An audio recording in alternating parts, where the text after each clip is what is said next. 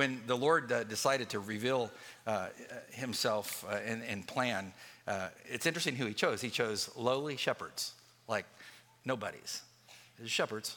And if you study who the shepherds were and you know anything about the construction of being a shepherd in Israel, these were not your normal shepherds.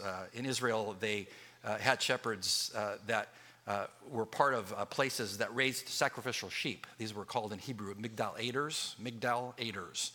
And that is all they did. So the shepherds around Bethlehem were not just normal shepherds. They were those kind of shepherds. So all the sheep that were there around Bethlehem were being raised for sacrifice. And this is a whole sermon in and of itself, because when Mary and Joseph were riding by and Jesus was going to be born, it's most interesting that the ultimate Lamb of God is riding by. All those little sheep would not need to be used anymore for sacrifice because Jesus would be the sacrifice. But that's who he showed up to. Now, I've been in Israel many times, and I've been on it's called the Shephelah, the low-lying hills that go up from the plains by the Mediterranean Sea. The low-lying hills that go up to Jerusalem are called the Shephelah in Hebrew. And Bethlehem is in those low-lying hills. It's not far from Jerusalem. I've been at a kibbutzim on the hill overlooking Bethlehem, and it's just right there. I mean, it's amazing how close it is. In fact, Israel is not a very big country. You can fly across the width of it my pilots that know of such statistics, you can fly across the width of the country in 5 to 10 minutes. That's small. And here you have these shepherds out on a lowly hill, on those rolling hills in the evening. And what do shepherds do? Well, they have to protect sheep from wild animals. And so somebody had to have guard duty that night. And if you pick somebody for guard duty, what do you want them to do? Stay awake. You want that guy to stay awake. And maybe a couple of them stayed awake, depending on the size of the amount of sheep that they had. So I've been in that region before. I've stumbled upon one of my trips to Israel. I was walking through the heavy brush, and I went away from where the tour group was and was walking around, and I ran into a shepherd and his sheep and his guard dog. I think it was a German shepherd who was hungry for an American that day. And here came the dog. I was actually about ready to meet Jesus right there, and here came the dog. So if that evening when the Lord appeared, or the angel appeared, you got the shepherds doing the mundane thing. We protect sheep. And somebody's got guard duty. Maybe a couple of guys have guard duty. And they got the dogs moving around. Maybe they're barking. Hey, go see why that dog's barking. Go check it out. Is there a wolf around, etc. And then all of a sudden on that mundane evening, God's dimension intersected with our dimension. And all of a sudden you saw just how close heaven is to us.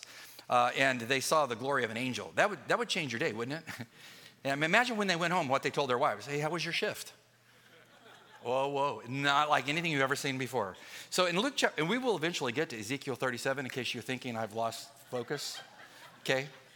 I'll get there. Because you thought that, right? Luke 2, verse 10 says that when this happened, the angel that appeared said unto them what he would have told anybody, like if you would have been there, he would have said the same thing to you. Because if you saw an angel appear from his dimension to our dimension, glowing, glistening white, blinding light, he would be telling you, don't be afraid. Why? Your knees would be shaking, knocking, hair on the back of your head raised up, total fear. Don't be afraid. Then he tells you why you shouldn't be afraid. For behold, the angel says, hey, I got some good news. And it's joyous news, which shall be for all the people, the Jews and the Gentiles. Well, what's the news? Well, today in the city of David, which is what city by way of Bible trivia? It's Bethlehem. There has been born for you a Savior. Who's the Savior? Well, he's Christ. He's the Christos in Greek, or the Messiah in the Hebrew. He's the anointed one that the prophets foretold to come. And who is he exactly? Well, he tells you. He's not a Lord. He's the Lord. Amazing news. So imagine, he took these lowly men who had a very low-skilled type job, and he appeared to them to give them the great news that the Messiah that the prophets had foretold for thousands of years was Bethlehem. They've got to go see him. What does this tell you? Well, you might feel like you're a nobody, and that you don't really have a great job, and there's not a bunch of degrees after your name, and all that kind of stuff. Not of money. You don't have a lot of money in the bank, etc. But God specializes in revealing himself to people like that and using them for great things. He came to the shepherds. And he says he's going to be born in the city of David, which is Bethlehem. In Hebrew, Bethlehem, Beit Lechem, means house of bread. And that's another sermon, because who was born in that city? The bread of life, Jesus. And why was he born in Bethlehem? Well, Bethlehem was it was the birthplace of David, the great king. And as we've seen in our study of the great prophecies from the Old Testament, 2 Samuel chapter 7, God promised David that I'm going to make your dynasty eternal. And that meant by definition, well, the true king that would come, the forever king, Jesus, has to come from that city. So Micah, a contemporary of Isaiah, as we've said before, says by way of prophecy in verses 1 and 2 of his book, that the Messiah would not only come from Abraham's people, the Jews, and not only from the tribe of Judah, Genesis 49, verse 10 to 12, but he would also come from the line of David. And that city was Bethlehem. And that's what Micah says, that he will be born there. And he says, this is what kind of news? This is joyous news. Joyous news. You have to ask yourself, in 5 BC, when Jesus was born, was it joyous time? No. If you study, there's a scholar named Bo Reiki, makes for excellent reading on the time of Christ. At the time when Christ was born, and the angel appeared and told these humble men that it's a time of great joy, they were under the boot of the Roman Empire. Because Rome had invaded Israel in 63 BC, Pompey attacked and overran the city in 3 days and took control of Israel. And then they picked a man to kind of take care of things for the Romans. His name? Herod. Yeah, you know. You haven't been to seminary either, and you know totally, right? Herod. What did they put onto his moniker? Herod the what? The Great. Was he great? No. If you ever go to Israel with me, and we will take you to around all of the Herod's building projects. The guy could build. It's amazing. But he was a great destroyer because he was a godless, ruthless man, worried about his power base. He had, I think, 10 wives total. One of his wives, Mary Amni, was a Hasmonean princess from the previous dynasty. He eventually got so worried about her eventually assuming the throne from him, he just got rid of her. I mean, physically. I mean, from the planet, got rid of her. He was that worried about his wife. That happened in 30 BC, before Christ was born. She had a son called Antipater. He was afraid that his son would take the throne from him. So, well, I got rid of your mom. Well, I'll get rid of you too. Got rid of him. He had 2 other sons, Aristobulus and Alexander. Later, he was afraid that they might take the throne from him because he's power hungry as a politician. So he just got rid of those 2 sons as well. And then you have this angel showing up and telling the shepherds, I know you live at a very difficult, dark day, but I got some joyous news for you. Things are going to change. And things did change when the angel arrived. The angel, who understood the Old Testament well, as did those Jewish shepherds, they would have understood a prophecy like Ezekiel 37, because it's a prophecy to the nation, Israel, that God was going to revive them as a nation, to deliver them. Because if you study their history, the nation was split, as we've said before, by way of review, because review is a wonderful thing, isn't it? I'm Marty, in case you forgot who I was. The nation split in 2 in 930 BC under Solomon's son Rehoboam over heavy taxation that he brought to the country. They eventually split in 2 as a nation, and they had 10 tribes went north under that split under Jeroboam the first. 2 tribes stayed in the south, like Benjamin and Judah, and a little bit of Simeon and some of the Levites. But they split in 2. The nation was torn asunder. And we know from history, which I've told you before, Tiglath-Pileser, the great Assyrian warlord, destroyed the 10-nation empire up in the north in 722 BC. He was ruthless. He carried them all the way into captivity. They don't even know where they all went when he dispersed them. And then the southern empire of Judah, the line of where Christ would come from, they were destroyed by the Babylonians in 3 waves of attacks, 605, 597 BC, and 586 BC. They lost their entire nation and were hauled 500 to 600 miles off into Babylon, into captivity. So if you were a Jew at the time, you could say, there is no hope for my country. It couldn't get any worse than this. We lost the temple. We lost the land. We lost everything. All the prophecies that God ever said, where he was going to use the Jewish people to bless the world, and he was going to send the Messiah through the Jewish people, all the things that were prophesied, you could have easily said, sitting in Babylon, ain't going to happen. It's not going to happen. And we don't even know where the other 10 tribes went. And in the middle of all of that, that's when Ezekiel prophesies in chapter 37, verses 1 to 14. It's that familiar prophecy, if you know Ezekiel, of the valley of the dry bones. And if you like singing like songs, this is reaching back, but do you remember the song, Them Bones? Yeah. Do you remember the song? Shows you how old you are. Them bones, them dry bones. And that song? Yeah, because God's going to say, I'm going to take this nation that thinks it's all over for them, and I'm going to bring life into them, and I'm going to rejuvenate them in two ways. Physically, I'm going to make them a nation again when they thought it was impossible, and then spiritually, I'm going to save them. That's what he tells them in verses 1 to 14.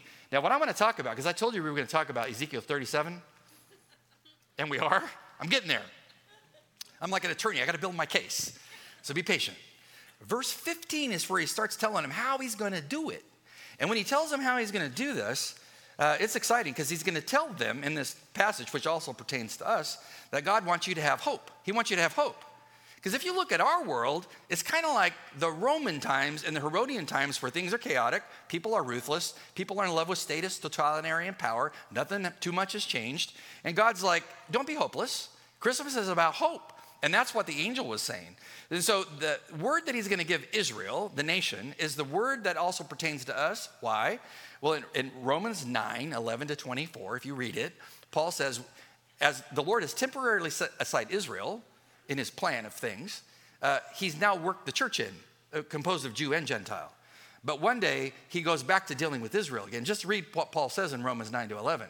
So we're in this temporary time of the age of grace where God's dealing with Jews and Gentiles who are coming into his spiritual kingdom, into the body of Christ.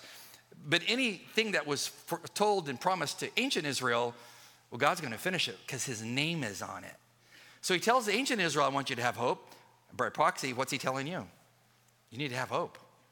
Whenever you read the paper, read the news, instead of getting mad, getting upset, you should look at that and go, I have hope. Why? Because God's at work. And he's going to bring what he said he's going to bring. So we want to look at the hope that he talks about. It has multiple facets to it. So what he says to Israel is what he's saying to you if you're a believer. Number one, he promises them that he's going to give them the very thing that we lack in our day and age, unity. Unity. I mean, you might be traveling and seeing family for Christmas, and I'm going to conjecture that you're probably from different theological fields when you get together with family, correct? And you get together and you're kind of wondering, how are those conversations going to go? It's hard to even have unity as a family. My family's like that. We're not all on the same page. And he says, I'm going to bring unity where there's been absolutely historical disunity among you as a people. Verse 15. Told you I was going to get there. We're there. The word of the Lord came again to who?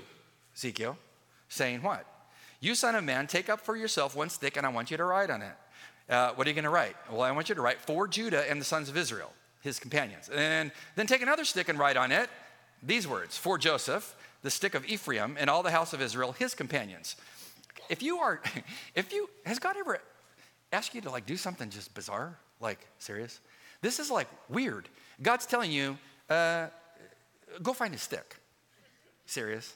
What do you want me to do? I want you to take off the bark and it's got to be a big stick. And then I want you to carve in it these words for, Judah, Yehuda. I mean, put it in there. Come on. And he's like, well, what am I doing that for? Just 2 sticks. And so that's exactly what he did. Now, some have said the sticks represented a scepter, like a royalty, like 2 kingdoms. Because they were 2 kingdoms. But they've been decimated. They've been apart from Ezekiel's prophecy. They've been divided as a nation for 337 years at the time of this prophecy. So you could say, as I said before, all hope is lost if you're a Jew then. And God's like, oh, no, I'm going to revive the nation, and here's how I'm going to do it. It's going to start with sticks. Put the tribes of Judah, the south on the one stick, put the Ephraim, because that was what they were called, the tribes of Ephraim, up in the north. That was the main tribe. Put them on the other stick. And then God says in verse 17, then I want you to join them for yourself one to another into one stick, that they may become one in your hand. So if you had to pick the main word of that passage, what would it be? It's monosyllabic. If you're wondering what monosyllabic means, just ask somebody. It's one syllable. The word is one. God's like, hey, it's just one. I'm going to make the nation that's been divided into one. Like, think about our nation. Is it one? Nah, by any stretch of imagination. Not in my lifetime has it ever been one. But God says, when it comes to my people Israel, they're going to be one. Now, one of my Jewish friends over in Israel told me, if you put 20 Jews into a room, you get 20 opinions. And I'm like, That's true. He's like, it's absolutely true. And if you're Jewish, you understand this. Do you not? I know they're Jews, sir. You're being quiet. Yeah, because you have a thinking mind. So you have all these opinions. It's hard to be one because you're also intellectual and have your ideas. And God says, no, I'm going to make you one. So take these sticks and tie them together. Now the rabbis, if you read the rabbis, say, when this occurred, God miraculously wedded the wood together. Okay, that's possible. Doesn't say that here. But I'm thinking they probably just tied it together. So Ezekiel takes some rope, tie it together, make it one. Because the nation is going to be one. But the nation at this time was not one. They've been destroyed and apart for 337 years. And then he says, this is so important, you need to tell your children. So like what goes on Sunday, like what we talk about, you should teach your children. It says in verse 18, and when the sons of your people, like your children, speak and ask you, saying, will you not declare to what do these mean? And what's up with the sticks? Mom, Ezekiel's doing weird things again. He's written the names of the tribes on a couple sticks, and he went down to the local version of Yom Depot, whatever it's called.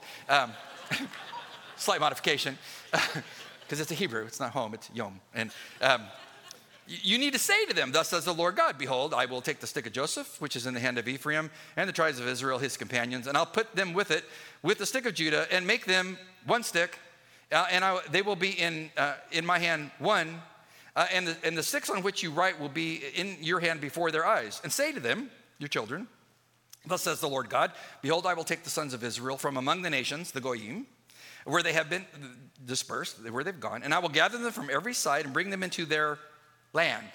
Remember, God said, I'm going to give them a land. Abraham, Genesis 12 and 15.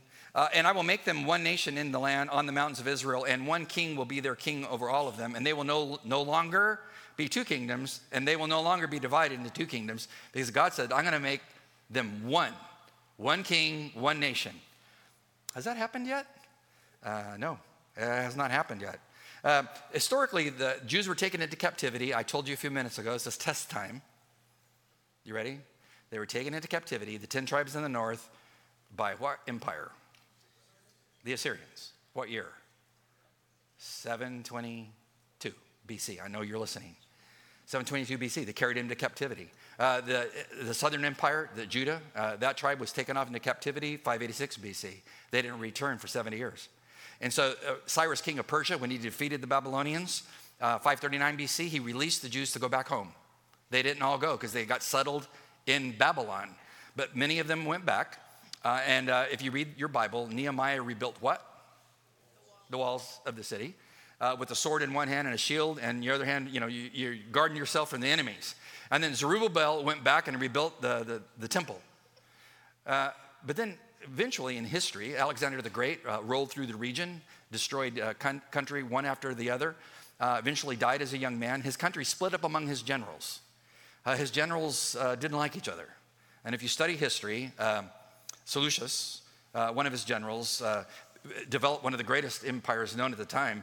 And there's eventually a man, this is the Syrian Empire on the north of Israel. He dominates Israel. He takes over Israel. Antiochus Epiphanes was the Antichrist type of the Seleucid Empire. And under his control, the Jews did not have peace. They were not one nation. But we know that this week, I think last Thursday was the last day of Hanukkah, was it not? Was it? Yeah, it was Thursday, it was Hanukkah. And what was Hanukkah about? The lights, the lights that the oil continued to burn, is it not? Am I off? Am I what? Yeah, well, am I on the right festival day? Yes. Thank you. But it's God using the Maccabees, correct? To kick off the rule of the Seleucid Empire, correct? Yeah, to retake the temple. Yeah, that's my whole sermon. Yeah. And so they did they not? And it was a miracle that these priests did this. And so they celebrate God keeping the oil going in the candles as this all took place. But this was a great point of light that what happened. They never thought this would happen, but it happened. When I was out shopping this week at Safeway, working on my sermon, I ran in onto two separate aisles, two Jewish men that were ultra-Orthodox Jews. One was a young man pushing a stroller, and the other guy had the black hat on and the tefillin, the prayer, and everything. I knew who he was. They didn't know me from Adam. I'm just your typical goy walking around, Gentile. And I saw both of them. And I told them, I hope you had a blessed Hanukkah. And they looked at me like I was from Mars, like, because I used Hebrew with them. And they were like, who are you and what is going on? And so I told the one guy, L'chaim means to life. And so I said, well, to that I would also say L'chaim and to life. And he's like, yeah, it is good to talk about life. Yeah, because God has blessed your nation. And when you look at these great prophecies, God's prophesying that he will take this nation and he will unify them. But they were carried into captivity. And God says, I'm going to do something wonderful. I'm going to bless you with a nation eventually. So in 1948, May 14th, they were brought back into the land. I mean, this was a miracle of all miracles. Anybody that was alive back then was a Christian, is looking at their Bible going, this is a miracle. After the Holocaust, after Hitler, God brings the people back to the nation, and they form a nation. They're not trained as warriors, but they take on all of the enemies because they asked for terms of peace from their 5 Arab neighbors, and they didn't give them peace. They had to fight. I mean, God protected them, and God delivered them. Why? Because he said, I'm going to bring you back to that land. So God's fulfilling his plan, even in our day, like in slow motion. First, he sends the Messiah to be the king and the savior, and then he brings the people back to the land, and he's got to make them into one nation. So you have to ask yourself, is Israel today united completely, 100% as one nation? The answer is no. No, because they all cannot get along, because you have different parties that don't like each other. Consider our country. Nope. Do Republicans get along 100% with Democrats? So you're not even going to talk now. Do progressives, et cetera? I mean, you can just go down the list. We have our own issues. So do they. So the Likud party fights with the Labor Party. The Labor Party fights with the Yamina Party. I mean, they have all these divisions, but the tragedy that happened on October the 7th has united them in a miraculous way, because they all of a sudden realized our national life is at stake. We've got to get together, which is an amazing thing. God's united them. But it's not the unity they're going to have when Jesus shows up. Because the prophet prophesied, when you thought your nation was dead and it was over, I'm going to send you a king. And that king has to be over a nation. I'm going to bring your people back to the land. You're watching them being brought back to the land. I think since the nation was founded, some 4 million Jews have returned. This is all in fulfillment of prophecy. God says, let me give you some more hope. He says, I'm going to transform the nation. Because God's into transforming people. Verse 23, it says, they will no longer defile themselves with their idols or with their detestable things or with any of their transgressions, but I will deliver them from all of their dwelling places in which they have sinned, and I will cleanse them, and they will be my people, and I will be their God. Is Israel saved today as a nation? No. They don't all accept Christ as the Messiah. But he says the day is going to come when I'm going to transform them. When's that going to happen? Well, he's going to save them when he appears the next time. First time he came was the Savior. The next time he's coming as the King. And when they see him at the end of the tribulation, they're going to turn to them. Not all of them, but many of them will turn to him. Zechariah says so. Zechariah 12, verse 9 says it's going to come about in that day that I will set out to destroy all the nations that come against Jerusalem. Because in the future, the nations are going to try to destroy Israel one more time. He says, I'm going to pour out on the house of David and on the inhabitants of Jerusalem the spirit of grace and supplication, so that they will look up on me on whom they've pierced. They will mourn for him, the Messiah, as one mourns for an only son, and they will weep bitterly over him like the bitter weeping over the firstborn.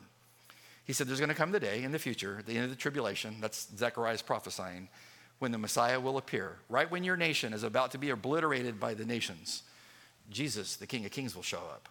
And he'll be your Savior, and he'll be your King. So he's telling them, have great hope because salvation's coming. So when the angel speaks of great joy, he's speaking of the great joy that the King is here. He's born in the right city, right family line, right tribe. And if the Savior is here, it means the King is here. We're just waiting for the kingdom to be fulfilled. He says in verse 26, he says, I'm going to make a covenant of peace with them, and it will be an everlasting covenant with them, and I will place them and multiply them, and I'll set my sanctuary in their midst forever. The covenant of peace is what Jeremiah talks about in chapter 31. This is the new covenant. Now, as Christians, we get in on the new covenant that Jeremiah prophesied, that we as benefactors of the work of Jesus can find peace with God through Christ. Because all the people that got baptized here today, they're all telling you, I came to know Christ. He covered my sin for all time. And now I have peace with God. I'm not at odds with God anymore. That's what he promises the nation. Verse 31 of Jeremiah 31. Jeremiah says about the new covenant, Behold, the days are coming, declares the Lord, when I will make a new covenant with the house of Israel and with the house of Judah, not like the covenant which I made with their fathers in the day I took them by the hand to bring them out of the land of Egypt. But my covenant which they broke, although I was a husband to them, declares the Lord. But this covenant which I'll make with the house of Israel after those days, declares the Lord, I'm going to put my laws within them, and it will be on their heart, I will write it, and I'll be their God, and they shall be my people. They shall not teach again, each man his neighbor and each man his brother, saying, know the Lord, for they shall all know me, from the least to the greatest.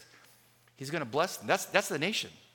And we as the church will be able to watch that happen when the Lord appears at the end of the tribulation and he begins to save them with his appearance, and they see the Lord himself. They will then accept him as Lord and Savior, many of them, and they will experience peace. I have to stop and ask you, do you know inner peace?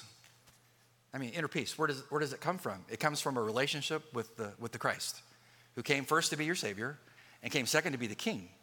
And when you come to know him, you get in on that new covenant. So when you partake of the elements for Holy Communion, this is all part of that new covenant, that you are saying, this is his body that bore my sin, and this is his blood shed for me, and I remember him until he returns, and he's going to return, and he's going to fulfill all this that he's promised to Israel and to also the church.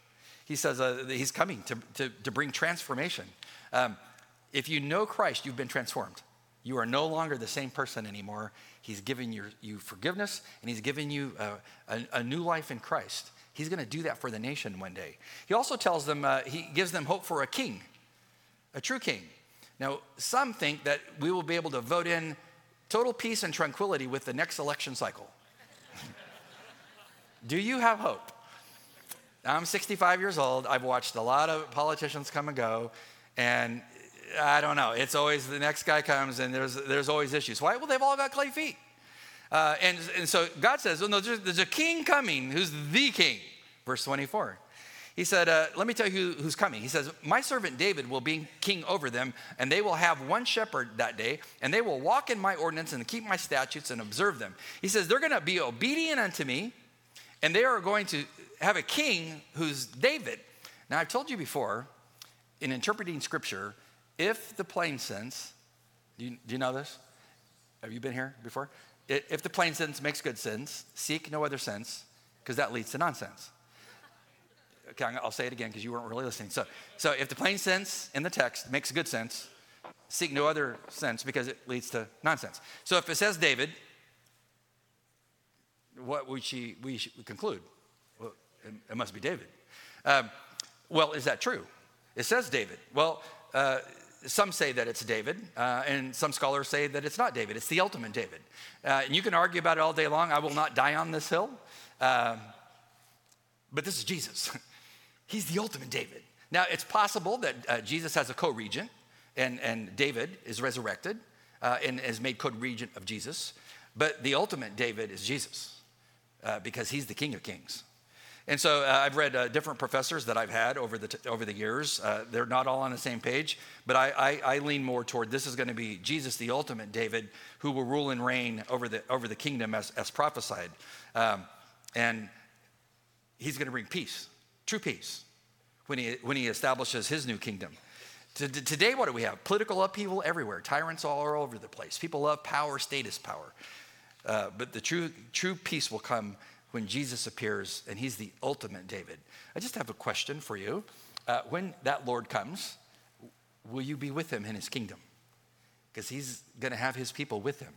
And the way you become part of his kingdom is you bow before him in faith. And he saves you and redeems you and makes you part of his family. He promises them a home. He says in verse 25, have hope because you're going to have a home.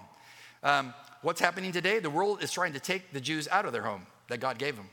God says in verse 25, they shall live on the land that I gave Jacob my servant, in which their fathers lived. They will live on it, and they and their sons and their sons' sons. How long will they live there? Forever. And he says, remember, David my servant shall be their prince forever. A forever king is Jesus. He's the eternal one. So he's promised them a land. So when you look at what's going on geopolitically in the world today, I can tell you that whatever Hamas does, whatever Hezbollah does, whatever Iran does will not work. Why? Because they're dealing with the Almighty God. And he said, I've called those people. I've called the Messiah through them. And my son's going to rule and reign over that nation. And they will bless the world in that day. Do you know that king? The last thing he says is, I want to give you hope that you're going to have worship like you've never had worship before. Because at the time, they didn't have a temple. Look at verse 27. It says, my dwelling place shall be among them, and I will be their God.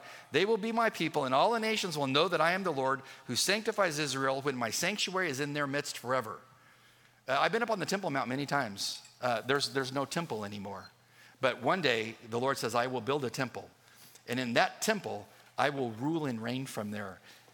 Ezekiel is merely saying what Isaiah says in chapter 2, that the Messiah will rule and reign in Jerusalem from a rebuilt temple. Imagine going to church and you're going to the temple that Christ builds, and you can go sit at his feet and learn from him on a Sunday. Talk about a sermon that will not be boring. Talk about exciting. You will not want it to end. And so again, I must ask you, when the Lord builds his temple, which Ezekiel says in chapter 40 to 43 that the Lord will do, you going to be there? You're going to be there. How do you get there? Well, you come by means of Christ. What the angels say, you need to go to Bethlehem because the Savior is born there. And he's also the Messiah, the Lord. He is your King. He brings peace. He brings hope. Hope of salvation, hope of resurrection, hope of that one day there will be peace on the planet, hope of restoration, hope there will be justice, hope that there will be holiness. He's bringing it. I plan on joining him. I hope you will join us by knowing Christ.